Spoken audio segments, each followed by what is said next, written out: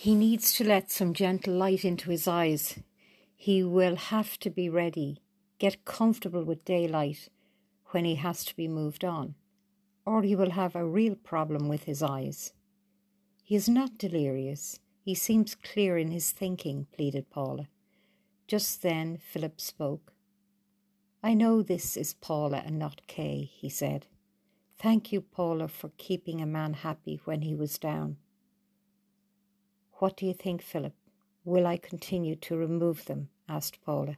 No, I'll do it, said Philip. No point in him seeing everyone. He has already seen me before he passed out. Paula took a deep breath as her heart sank. You're right, she answered. I will head off now. Make sure you replace the bandages before handing over to Bea. So near and yet so far, thought Paula. Thank God we have each other. What are the chances that he ends up in my safe house? I must rig the aerial and get a message back that we have him and that he is recovering. As she got ready for bed that night, Paula said wistfully, I know I will have sweet dreams tonight. I can't wait till I have him to myself tomorrow night. The day working in the stable seemed endless. She heard an army jeep coming up the driveway. Looking out, she sees who it is. She had prayed he had forgotten her. I come bearing gifts, he smiled at her. I will not touch you now, but will collect you for the Sunday afternoon tea dance. He ordered his driver to place a dress box and a brown paper bag in her arms. His driver returning to the car, they drove off. Everyone stopped working as she left the stables with the box and bag. She knew they all felt sorry for her. They all knew what lay ahead of her. As usual, Grandma was sitting in the kitchen. Let's hope it's at least a nice dress. Give it here. I will open it on the table for you.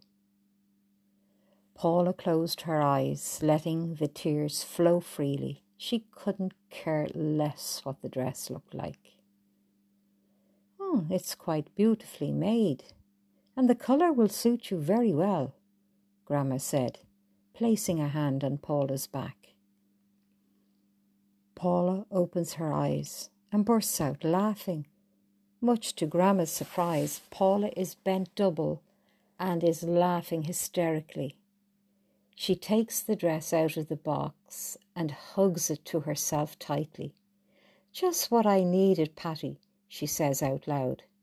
Grandma sits down and just stares at her. What a strange girl you are, she says, shaking her head back and forth in disbelief. Finally, Paula sits down and begins to tell the story of the dress, or what she could tell. A very good friend of mine made this dress for me. It was taken from me at the station with some other of my clothes. Grandma, it's the dress I love most in all the world. They are both laughing when Lisa comes in to see how Paula is feeling. The last thing she thought she would see was a kitchen full of laughter. What's going on? She asked. I thought I might find tears, but not tears of laughter. Taking a deep breath, Paula retells the story of her dress.